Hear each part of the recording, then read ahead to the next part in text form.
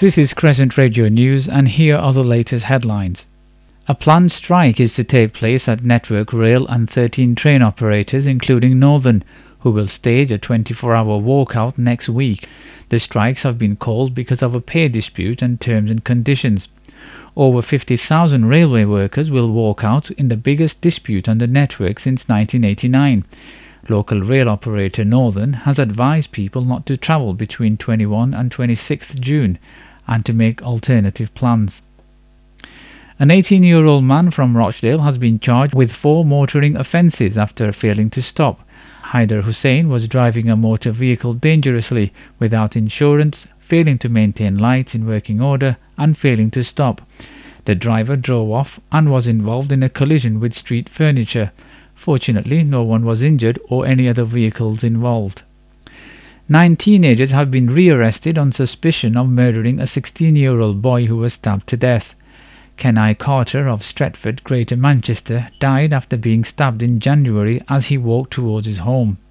Greater Manchester Police said one from a group of teenagers remained in custody while the other 8 have been bailed. A woman has been fined after a pile of her rubbish was dumped on a street by a fly tipper. Council bosses said Shanaz Hutchinson, 25, hired an unlicensed waste carrier and failed to carry out any checks before assigning them a job. Shahnaz paid the carrier to have the rubbish removed, which was then later found discarded a few miles away. Rochdale Council said Hutchinson of Curzon Close, Rochdale, appeared at Manchester and Salford Magistrates Court, where she pleaded guilty to one offence and was ordered to pay £316.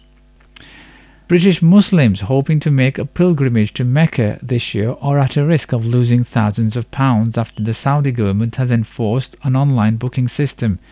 Pilgrims have been told to use the website to register their interest and that a draw will take place choosing who will go.